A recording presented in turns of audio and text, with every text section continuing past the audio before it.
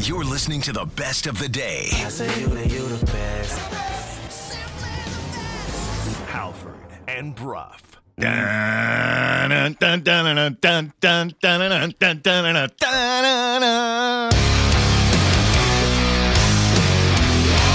You're listening to Halford and Brough.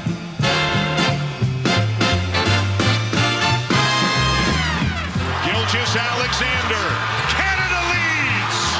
Not one, but two comebacks today by Canada against Spain. Espinal, the pinch hitter, and he drives this one down the left field line, and McCoy will score. Shock, disgust, happiness, sweat, a little bit of lust, baby. Good morning, Vancouver. 6:01 on a Tuesday. Happy Tuesday, everybody. It is Halford. It is Brough. It is Sportsnet 650. We are coming to you live from the Kintech Studios in beautiful Fairview Slopes in Vancouver. Jason, good morning. Good morning. A-Dog, good morning to you. Good morning. Laddie, good morning to you as well. Hello, hello. Halford and Brough for the morning is brought to you by the Dilawri family of Acura dealers. Experience the Dilawri difference today by visiting your nearest Dilawri Acura dealer today. We are coming to you live from the Kintech Studio. Kintech Footwear and Orthotics, Canada's favorite orthotics provider, supported by over 2,500 five-star Google reviews. Find your perfect fit at kintech.net. What a big day. What a big day for the show. What a big day for all those in listener land out there. Kids are going back to school. Teachers are going back to work. Halford and Brough are back on your radio. What a day. We got a great guest list today. This is a special one for A-Dog. Because A-Dog has done a great job of booking over the last month or so, I'd say. Just guest after guest, hit after hit after hit. All he does is make hits. Today at 8:30, a 16-time Grammy winner, maybe the greatest music producer of all time. Very special guest of yours, David Foster, is going to join us. So, there's that. So He produced that too. One of his biggest hits. Why do we have David? Why is David Foster talking to us? Don't We're ask- not a sports show anymore. we don't We need just to ask these transitioned out of questions. sports. Yeah. We're just talking to cool people now. I'm only That's booking it. music guests now. No, but seriously. There is a sports tie-in. So his foundation, the David Foster Foundation, is the official charity of choice for the Laver Cup, which is coming up later in September. Oh, yeah, he loves tennis. His son-in-law is Tommy Haas, former German. He's not former. He's a current German, but former German tennis pro. Number 2 in the world he got to, Tommy Haas. Okay. So David Foster is going to join us at 8:30. That'll be a lot of fun. Very much looking forward to talking to him. 8 o'clock, Ryan Divish from the Seattle Times. He is a Mariners beat writer. He's going to be joining us to talk about the M's still in a playoff position following a weekend, a long weekend in which I think everything sports-wise for us went right. I don't think it's ever happened before. I'm going to go through the list after you get done with this. 7:30, Mike Tanier is going to join us, our NFL insider from The Messenger. We'll talk to him about everything that's going on in the NFL, and I want to talk to him about Deion Sanders. Because while I did not watch college football, I was awake and alert and had social media, and that's all I saw on Saturday. Deion Sanders. University of Colorado. The first time I've ever cared about University of Colorado football. Didn't they upset TCU? They did. Right. And Yeah. Deion had a post-game interview and then a post-game presser, which just went viral, like, instantly. So we'll talk to Mike about that. It's actually funny what he's done with that program because he basically went in there, and it's weird because it's college sports, and he's like, you're all fired. Yep. Including the players. He gutted the whole thing. Yeah. And they won their first game. So 7:30, Mike Tanier is going to join us to talk about all that. 6:30, Alvin Williams is going to join us, former Toronto Raptor, now a color analyst for Sportsnet. They're on the call for the FIBA World Cup, him and Dan Schulman. We will talk to him about Canada basketball. We're going to get into Canada basketball a little bit more in what happened, but they are on their way to the Olympics for the first time since 2000 after a big win against Spain. They've got Slovenia next. By the way, if you're so inclined, you can watch USA and Italy playing in the FIBA World Cup quarterfinals right now on Sportsnet. Alvin's going to join us at 6:30 to talk about what Canada did and what's next for Canada. So, the guest list, working from top to bottom. 6:30, Alvin Williams. 7:30, Mike Tanier. 8 o'clock, Ryan Divish. 8:30, David Foster. What a show. Without any further ado, Laddie, let's tell everybody what happened. Hey, did you guys see the game last night? No. What happened? I missed all the action because I was of your life can be. What happened? Missed it? You missed that? What Happened is brought to you by the BC Construction Safety Alliance, making safety simpler by giving construction companies the best in tools. Online at bccsa.ca. Okay, I'm going to go through all the good things that happened this weekend because it's actually rare. You know, like our sports teams, they sometimes disappoint, but not this weekend. Okay, Canada qualified for the Olympics in basketball. Give me a hot take, Horn. That was the biggest story of the weekend, and we'll talk about it a lot more on the show. But that's not all. The BC Lions beat Montreal, which they were expected to do. But hey, credit to the Lions. They bounced back after that very, very disappointing loss to Laddie's Hamilton Tiger Cats. We were there. And then actually lost 2 in a row. So they bounced back. But there was a CFL bonus. The Bombers lost in Regina. So that means that the Lions picked up a game on the Winnipeg Blue Bombers for first place in the division. Feels like everything's going our way. The Vancouver Whitecaps, they didn't win, but they got a draw at New York City. Do they not call them NYFC anymore? It's just NYC. NYC. I think it's just NYC now, Okay. but NYCFC Whatever. for the MLS faithful like myself. We call them NYCFC at Yankee Stadium. And because of a result in the Seattle-Portland match, the Whitecaps also won the Cascadia Cup It's a thing. in the process Wearing my hat. this weekend. Is that a big deal? No. No. Okay. But they won I the don't want to be that Cascadia guy. Cup, which is a competition basically between Vancouver, Seattle, and Portland, and the best combined record of all their It's games. the Pacific Northwest Trophy. Think of it that way. Hey, you know what? Take it. We'll take it. Yep. We'll take the Cascadia Cup. So the Whitecaps on the 7-game stretch away from BC Place, they've won 2 and they've drawn 1. They got 4 left, but so far so good for the Vancouver Whitecaps. The Toronto Blue Jays won 3 of 4. Now that sounds great, and we're going to say it's great for the narrative, but they made it look pretty difficult in the process against some pretty bad teams. But hey, 3 of 4. Wins or wins. 3 of 4 for the Toronto Blue Jays. The Seattle Mariners are still in a playoff spot, and we'll talk about them later on in the show. Maybe this doesn't mean a lot to you, but we're going to take it anyway. The Washington Huskies pumped Boise State 56-19, and Michael Penix. I believe it's pronounced Penix. Phoenix. Had a big day, becoming the first player in school history to throw for 400-plus yards and 5 touchdowns in a game. There is a possibility that Penix can win the Heisman or at least be a finalist for the Heisman, which is pretty cool stuff considering he's playing just a few hours down the road, Husky Stadium. And I'm just going to throw this in for fun. Nick Bosa still hasn't signed in San Francisco, and it's expected his holdout is going to last into the regular season. So, am I missing anything else? No, we even got the classic Halford and Brough Schadenfreude in there with the Nick Bosa thing. Yeah. Not only did all our teams win, someone else's team suffered, and we got to enjoy that, relish it.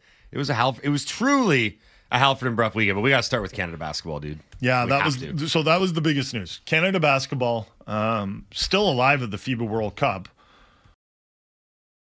tomorrow, and they'll play quarterfinals for them start tomorrow, and they'll play Slovenia.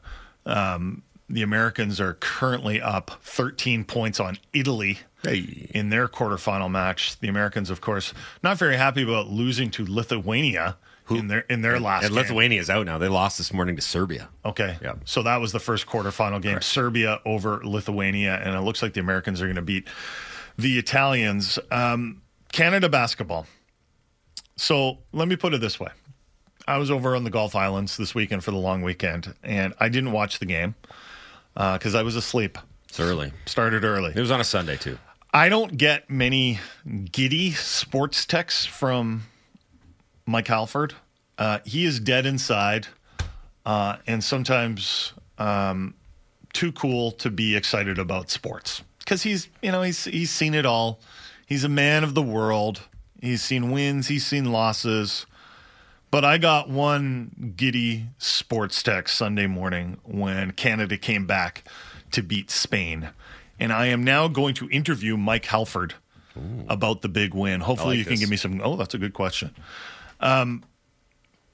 It did not look good for 3 quarters against Spain, and it was looking like Canada was going to go 3-0 in the first group stage, and like everyone's talking about them. This is the year. They look incredible. Like the team has finally come together. It's got the most talent, and they're going to qualify for the Olympics.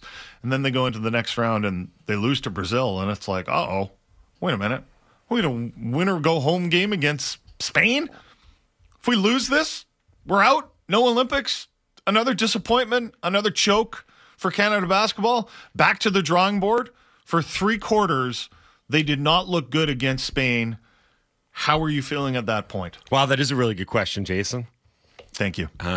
After 3 quarters, I was feeling terrible. Absolutely terrible. Someone jackals on Twitter, reached out to the both of us and said, hey, look, the Halbro jinx is alive and well. You guys jinxed Canada basketball. Yeah, you talked them up, got everyone excited, just like you've done in the past with, the likes of the Vancouver Whitecaps, and then everyone gets excited. You talk about this great narrative, and like, this is finally going to happen, and then the Halford and Brough jinx. It cut me right in the middle, right in the heart, right down the middle of my torso, because I was self-aware enough to acknowledge that I had done this in the past. Mm-hmm. I had gotten way too excited about way too many things, and then they just fell flat. Maybe that's why you're dead inside now, right? Perhaps. Like you don't get excited anymore because you've been hurt too many times, but you allowed yourself to get excited about this. So what was going on in the game? Like why did Canada look bad? I mean, it's at this stage of the tournament, a lot of the weaker nations have been kicked out, and they're all good teams. Spain was the number 1 ranked team in FIBA coming in. So, yes, it's not the old Spain that had like 5 or 6 NBA players that they could go to. They're still a really tough team.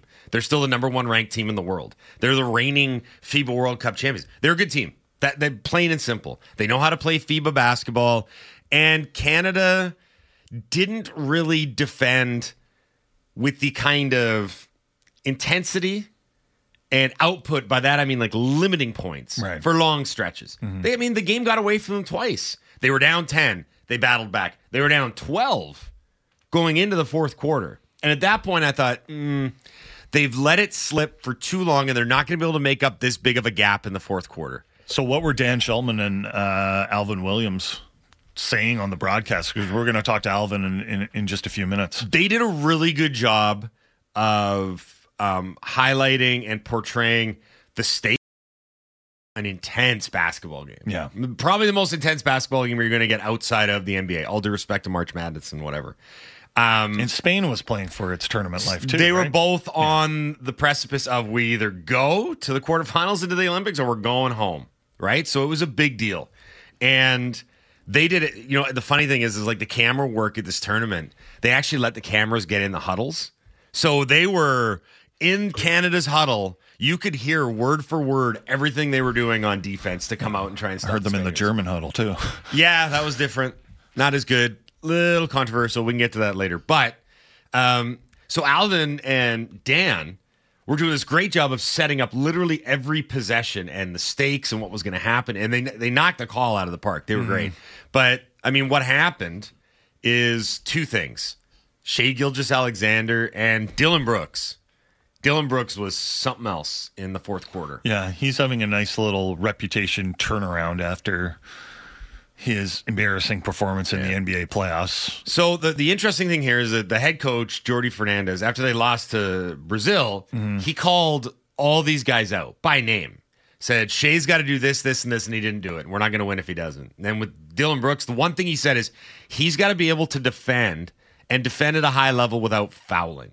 Because that was the problem that they were running into when they had dips in games, is you can be physical in FIBA basketball, but you can't be too physical. You have to find that line, and you can't be a habitual line stepper. You can't. So Shai made a bunch of big shots. Like, I still haven't seen. You would have loved it because he made a ton of free throws down the stretch. And pure. No rim, nothing. Just swish, swish, swish. Mm-hmm. And that's what sealed the game away. There was 2 or 3 really big hoops. Shai had a couple of them. Dylan Brooks had a 3 down the stretch. And granted, Spain missed a couple wide open looks, But that's basketball. That's basketball. They did exactly what they had to do to eke out a win. It was a huge, huge performance from Canada basketball. Couldn't be happier about it. So we've seen Canadian basketballs get lots of attention in the past. Steve Nash won a couple of MVPs in Phoenix.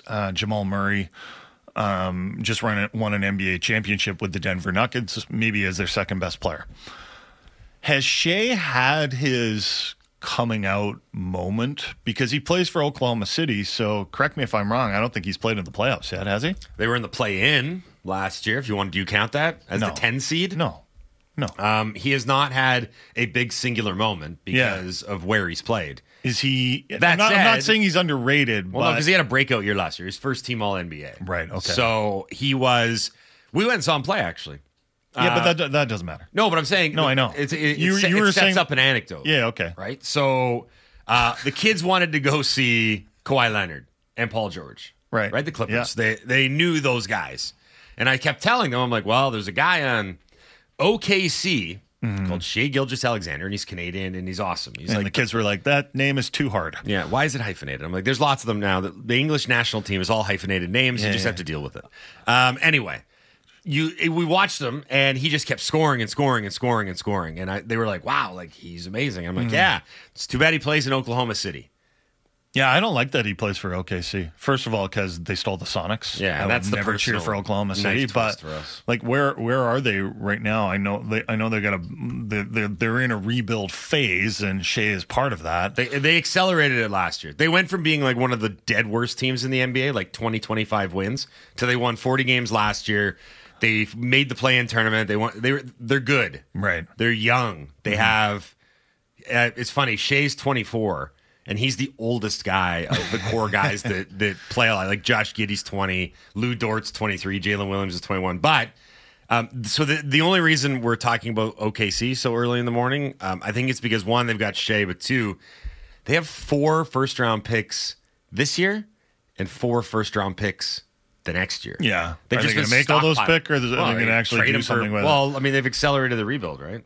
So listen, we can talk more about Canada basketball with Alvin Williams coming up in about 15 minutes. But for you, is it mission accomplished for you? Great question, Jason. Oh, thank you. Do you care about the rest of this tournament? I do. They could win this thing. Although, I mean, the other thing is, like, you just want a game against the Americans. Yeah, but it won't be till the final now. It could have been in the semifinal had the draw worked out, but it won't be. So now, personally, Mike Halford, which is the most important thing? I 100% want and think Canada can win this thing. Yeah. They have the talent. And now you look at what they've done. I mean, in this tournament alone, they've beaten 2 of the top 5 teams in the world, according to FIBA's rankings. Mm-hmm. Spain was number 1. France was number 5. And they've qualified for the Olympics. So having said that, I can understand why they might just be okay. Why the tournament might have been over on Sunday. Because you saw the response, right? Yeah. Like Powell was crying in the dressing room, and they were showering Jordi Fernandez with water like they had won the championship. And there's some good audio. I don't know if we're going to get the time to play it, of Kelly Olynyk getting really emotional, talking about the last time that Canada made it to the Olympics, and he was in his aunt's living room watching the game. Well, it was 2000. Yeah. It was over 20 years ago. So, and you know what? For me, this makes the Summer Olympics 10 times more watchable for me. Yeah. I'm not a big Summer Olympics guy. I have to admit it. Right? Like, I'll get into certain events, and I guess I'll be into the hammer throw. Love the hammer throw. This year, I always watch the 100-meter dash, because I want to see who's the fastest guy on the planet, and it doesn't take up that much time. It's a quick race, yeah, but like for the most part, I don't watch swimming. I don't watch like any aquatic events. Like for me, I don't know. Like it's just not really my thing. If it's your thing, great. Enjoy the sailing. Mm-hmm. But this makes it like having Canada there with like a high profile team with a chance to win a medal, maybe even a gold medal if there's an upset of the Americans. The Summer Olympics all of a sudden becomes like big for me. Yep. And it's great because we just went through a summer like that, let's be honest, there wasn't much going on. Like there really wasn't. We had no I mean, there was a Women's World Cup, but the Canadian women did not play well at all, and they were out early. It was in a completely different time zone, too, so that made it challenging that it was down in Australia and New Zealand. What else was there? Next year, we're going to have the Olympics. We're going to have the Euros in soccer right before those Olympics. So there's actually going to be some cool stuff happening next summer. And the Canadian basketball team playing in that tournament, which is, let's be honest, is the most high-profile tournament of the Olympics, right? Like, it's basketball in the Summer Olympics, and it's hockey when the NHLers are there at the Winter Olympics. At least it is for us. So that makes it so much better for the Olympics. The BC Lions are back to controlling their destiny in the CFL West, and that's because they bounced back on Labor Day weekend. Well, they played on the Saturday against Montreal. I guess Ottawa got the bye week. Yes, that's correct. I was trying This week, running through like, all the teams who played. The Lions can play Montreal. They beat the Montreal Alouettes, and they should have beaten the Montreal Alouettes, but they should have beaten Hamilton, and they played awful against Hamilton. So they bounced back and got a win in that one. And maybe more importantly, the Winnipeg Blue Bombers lost to Saskatchewan in the Labor Day Classic in Regina. Now, this week, the Bombers get their rematch with the Riders in the Banjo Bowl. Back-to-back Banjo in Bowls. Winnipeg. No, the Banjo Bowl is only the one in Winnipeg. Come on, buddy. You can't call them both Banjo No. Bowls? The Banjo Bowl is the one in Winnipeg. Okay. There's a history come on, there. Mike. There's a Jeez, history everybody there. knows that. I just thought it was the two teams playing was a Banjo Bowl. While the Lions have a bye week before hosting 3-8 Ottawa on Saturday, September 16th, I'm still looking ahead to that game, Winnipeg at BC on October 6th. And before last weekend's games, I was kind of thinking, well, that game on October 6th at BC Place might not even matter because the Lions were 2 games behind Winnipeg. Now they're 1 game back of the Winnipeg Blue Bombers. And if they beat the Bombers, if that game was this weekend and BC beat the Bombers, BC would be in first because they'd have the tiebreaker. Right now, it's looking like it's going to be a huge game. Hopefully it stays that way. Also, did you see the Elks? They're back. They blew a pretty big lead in Calgary in the Labor Day Classic yesterday. I don't know what the score was, but 35-31. They got outscored 22-3 quarter. Okay, yeah. What was the score? No. What was the score when, what was Edmonton leading by? It was 28-13. They were on 15. Yeah. And Calgary, like the fans in Calgary were booing the Stamps. Like they were not happy with the Stamps' performance. And it was looking like, frankly, like Calgary was going to be the worst team in the division, not Edmonton. Even though Edmonton started the season 0-9 and they had this crazy losing streak at home that dated back years. But the Elks are back, baby. They blew the lead to Calgary, and Calgary ended up winning the game. The Vancouver Whitecaps, we mentioned earlier, 2 wins and a draw in their first 3 of 7 straight road matches. 1-1 draw at New York. We won't talk too much about the game. No problem. It was very boring. Okay. It was not good. Ryan Gault scored on a PK? Yeah. In which he got taken down to win the PK. And I still can't believe that they play games at Yankee Stadium. Like, I know it's been a thing for a while, but it's a ridiculous field. It's 70 yards wide. So, like, the edges of the 18-yard box. They're building a new stadium, right? Yeah, they are, but they're still playing games there. Like, you watch it, and it's like the guys just look up and they realize they're out of room all the time. It's 110 yards long by 70 the Boston wide. Garden. If the Boston Garden was cut in half. So narrow. Like the 18-yard box, the edge of it is really close to the touchline. Mm-hmm. And it's like everyone just is like, yeah, this is just what we do here. So it makes for a real choppy game. It wasn't a good game at all, but whatever. But they got a point. 2 wins and a draw in the first 3. Remember, we went into this and we were like, God, are they going to win any games? Because they've been so bad on the road. And I think this represents like the team is better now than it was at the beginning of the season. Mm-hmm. The team it's a pretty good team. Yep. So there's an international break now. So the Whitecaps can come home. And there's an international break. Like there's Euro qualifying over in Europe. Mm-hmm. But Canada will not be part of this international break for budgetary reasons, I assume, Meanwhile, the Americans have 4 friendlies booked in the September and October international windows, including a friendly against Germany. That's pretty cool. Mm-hmm. Mexico, the other team, which apparently Canada is on par with in CONCACAF, they also have 4 friendlies, including games against the Germans and the Aussies. Canada plays once. They have 1 friendly against Japan on October 13th, and that's it. And oh, by the way, they don't have a coach yet. Like that's where Canada's program is at. They essentially cannot afford to book friendlies. Meanwhile, their rivals in CONCACAF, the Americans and the Mexicans, they seem to be doing just fine. It's a completely wasted international window for Canada. It's completely wasted. And, I mean, it's great that they're going to play Japan on the 13th of October, right? But they played Japan quite recently. It was one of the lead-ups to the World Cup. So it's not even like a new, unique opponent for the national squad or its players to test itself against another team that has that World Cup caliber.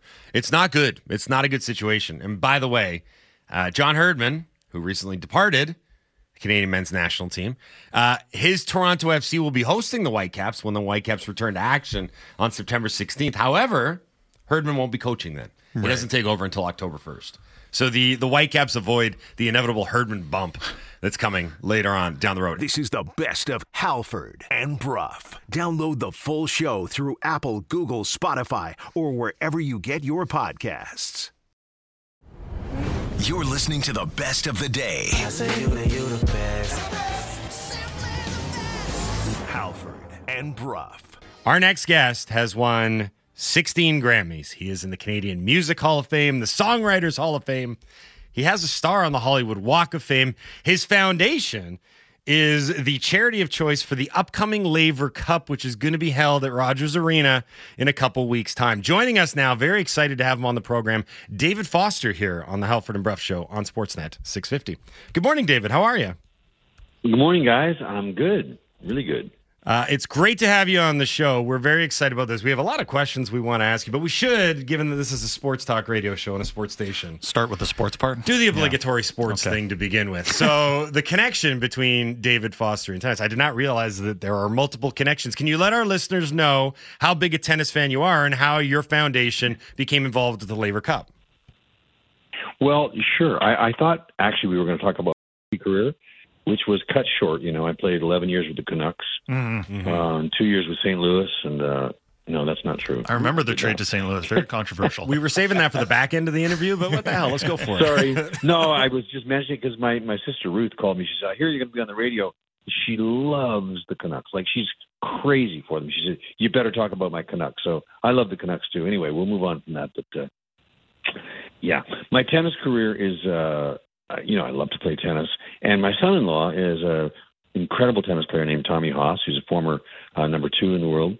And he introduced me to Roger Federer. And I just followed tennis. He started playing in the year 2000. So I started following the circuit and just had loved it. I'm sure you hit with Tommy Haas once in a while. What was that like to just see how good these guys are and how hard they can hit the ball? You know, it's phenomenal. And guys like Roger and Tommy happen to be good friends. They'll when they play socially, at least my experience has been, they'll play just enough to make you feel like you can play. And you think, wow, I actually got a point, but you actually didn't get a point. They just make you think you got a point, right? Let's talk about the similarities between great musicians and great athletes. Where do you think it starts? I think it's the same process. You know, I mean, you've done enough interviews. You know that you probably talk to every meaningful athlete in the world, you guys. It starts with that just burning desire. Like, there's just nothing going to stop you. I guess the epitome would be, we talk about our friend Wayne, who's been a lifelong friend of mine, Wayne Gretzky. And, at 4, he made his grandmother, put up the goalpost so he could shoot in the living room, and made his dad freeze the backyard. And it just, couldn't get enough and had to be dragged in every night. And I was kind of the same way with music. It just became such a passion, and it wasn't work. And you never know where it's going to take you. I certainly didn't imagine that I'd end up, touring the world and be in Hollywood and blah, blah, blah, all that stuff. But you just do it because you love it. And then the bonus is when you get to have a career filled with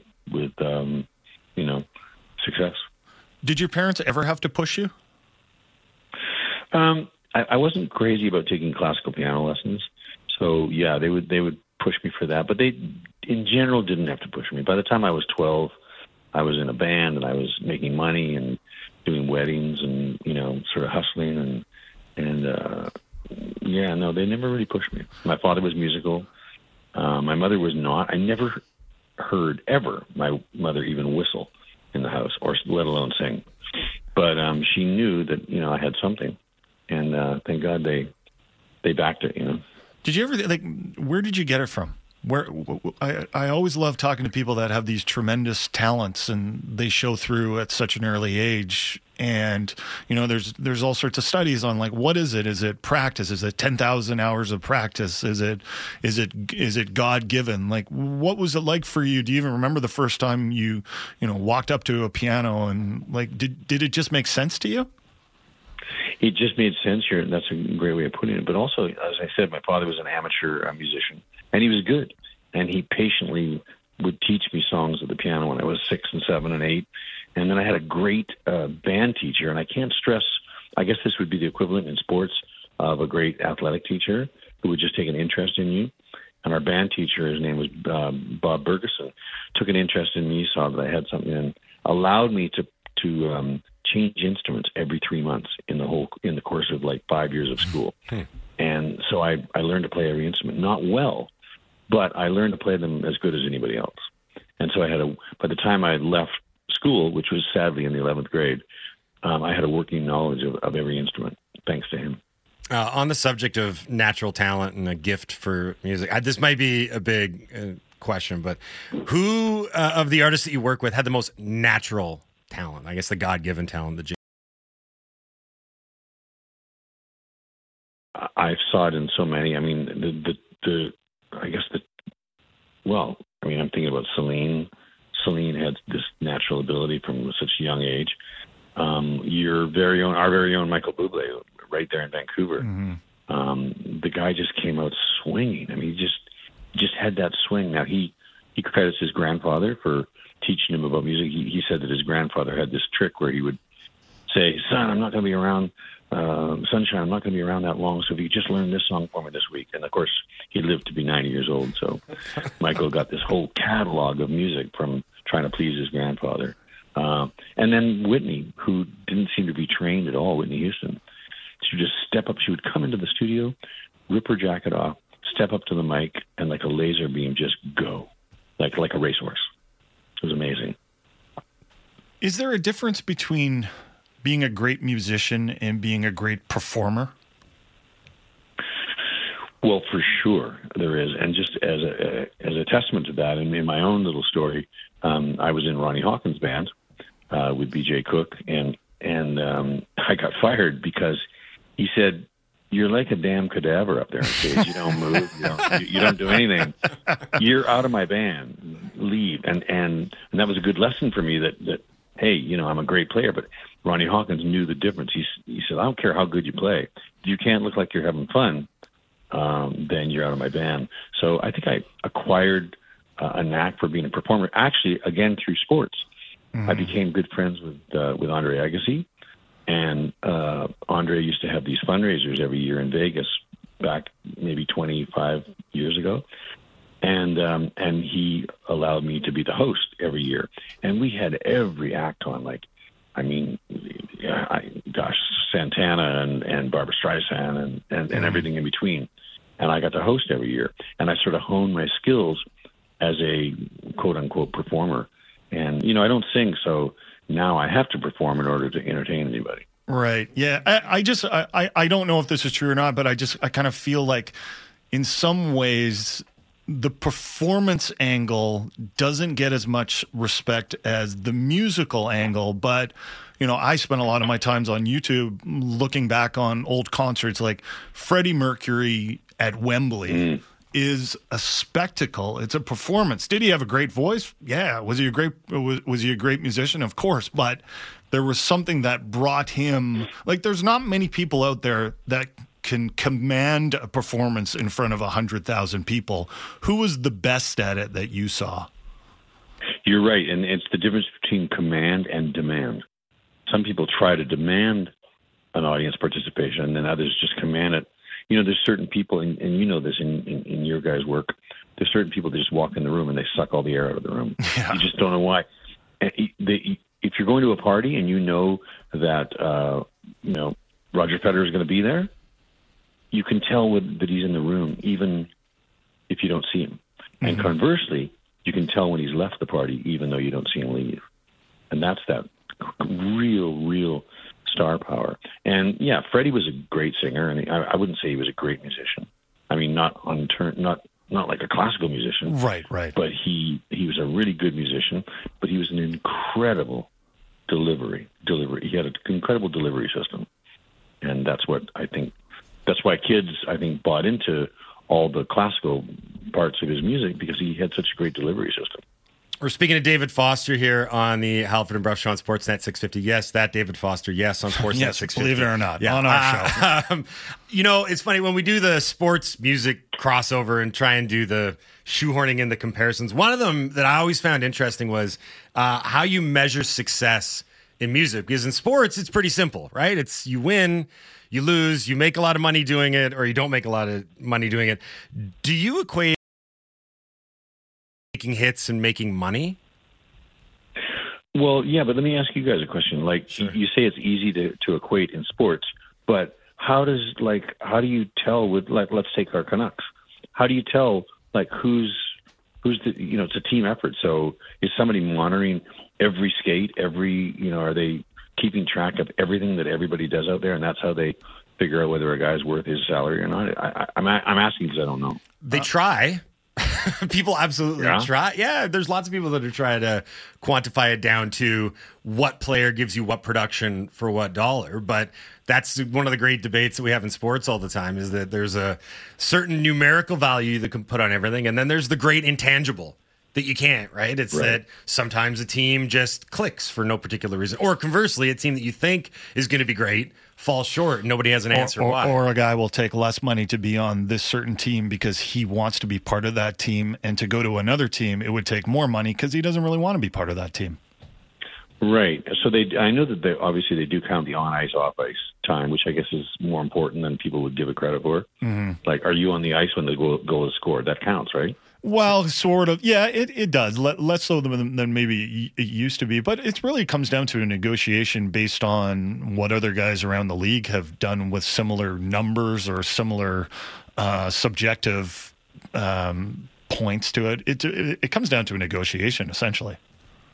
Right, but you would agree that, as in music, charisma plays a part in sports. Totally. Yeah, for sure, because a lot of the times a certain guy, if he has charisma, will have more value to the team from an economic perspective. Yep. If there's someone who's got a lot of charisma. And as a leader. And he's a leader. Yeah, that's a big one. And that's actually a big conversation with the Canucks right now. We don't really know who their leader is. Well, there's me.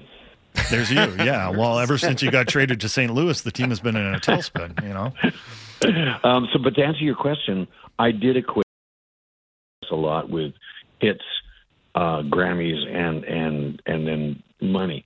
But it does run deeper than that. And now in my older age and supposed wisdom, I know that I can't let, Grammys define me or hits define me. And, when you're younger, you're like, God, I got to have another hit. I got to have another hit. And it's just not that way anymore. And I don't like to rest on my laurels. I'm still working.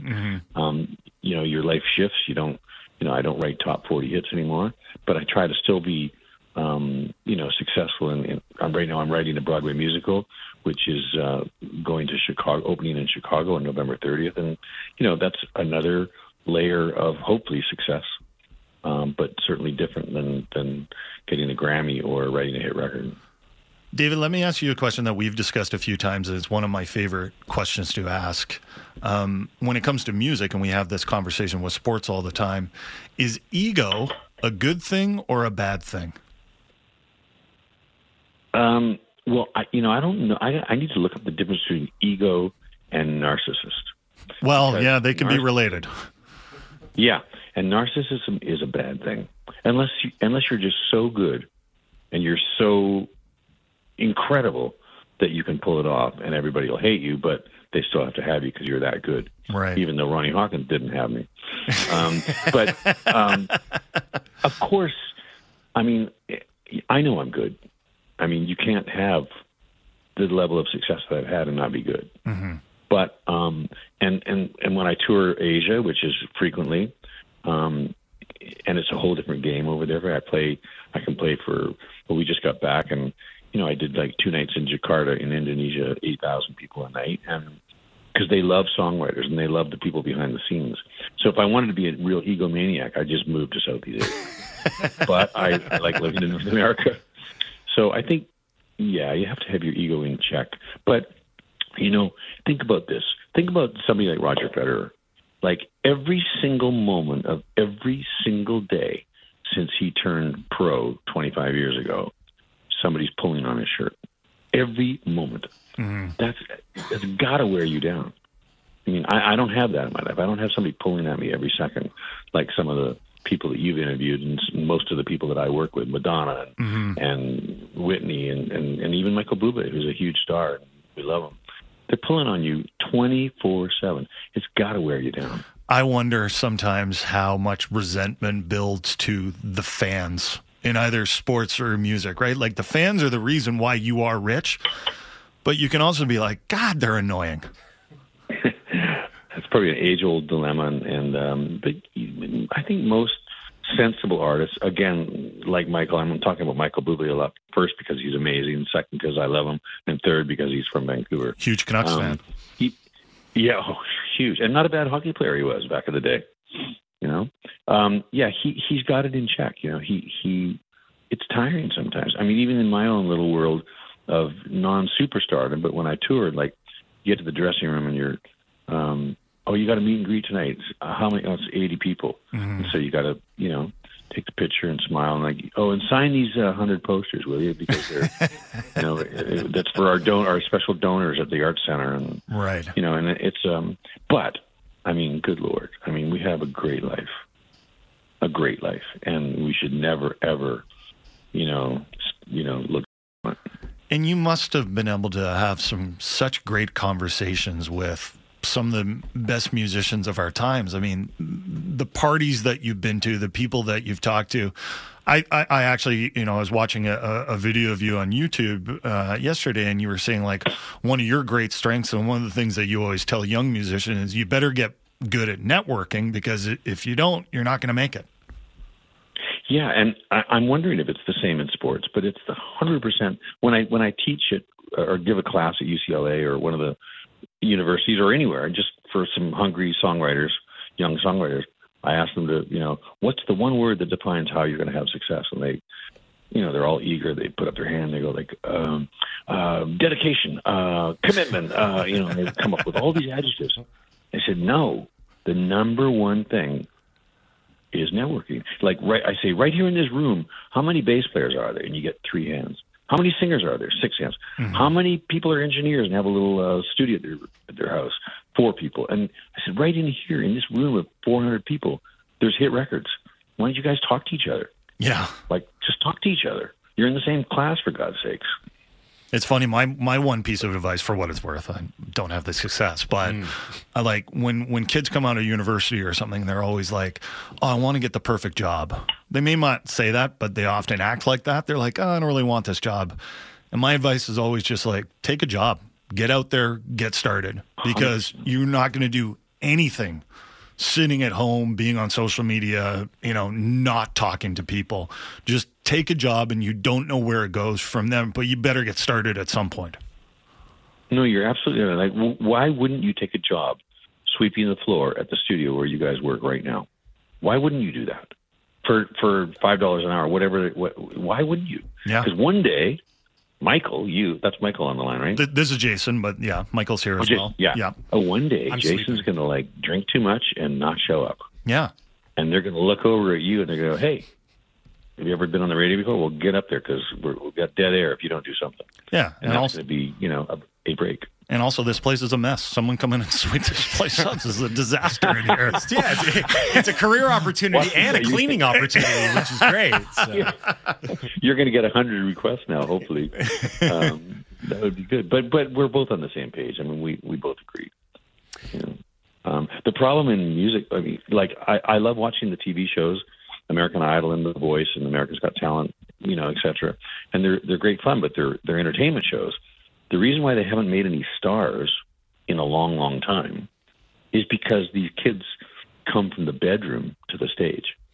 So, just like you say, they're on social media, they're making music in their bedroom, and then they get, and they sing well, and they get accepted on the show, and then they want it to all unfold. They haven't done the hard work of playing in clubs and getting beer thrown on them, and getting booed and playing to free people, and getting fired from Ronnie Hawkins' band, and touring in an old shit bus. Oh, you can't say that, sorry. That's fine. You can say bus. Touring in a bus. Actually, I was the bus driver for Ronnie Hawkins, so at least he got that out of me. Oh, that's good. But am I right about that? And the same would be with sports? Oh, yeah. Mike and I did shows 10 to midnight on a Sunday, which is, not prime time in the world of radio. But we just did it, and we're still pretty bad. We're still bad at this, but at least we get to talk with David Foster, and I'd like to thank you. Well, I think you're really good, even though you just looked me up yesterday because you didn't even know who I was. But that's okay. Are you kidding me? Here we go.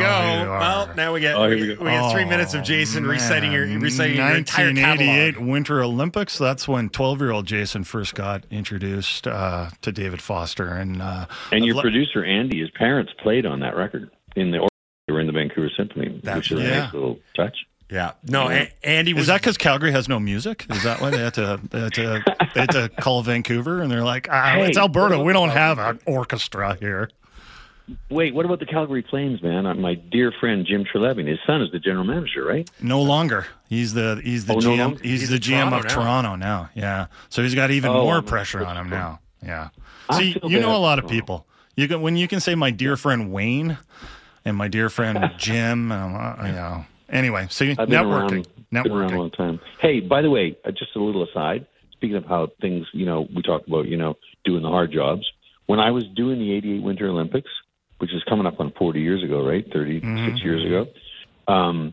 The line producer for that night, the broadcast, the opening ceremonies where I was going to play the song, the line producer, I couldn't, the guy was so good. He was like, can I get you some coffee? Can I drive over here? And can you do this? And he was really just a working kid, almost a kid.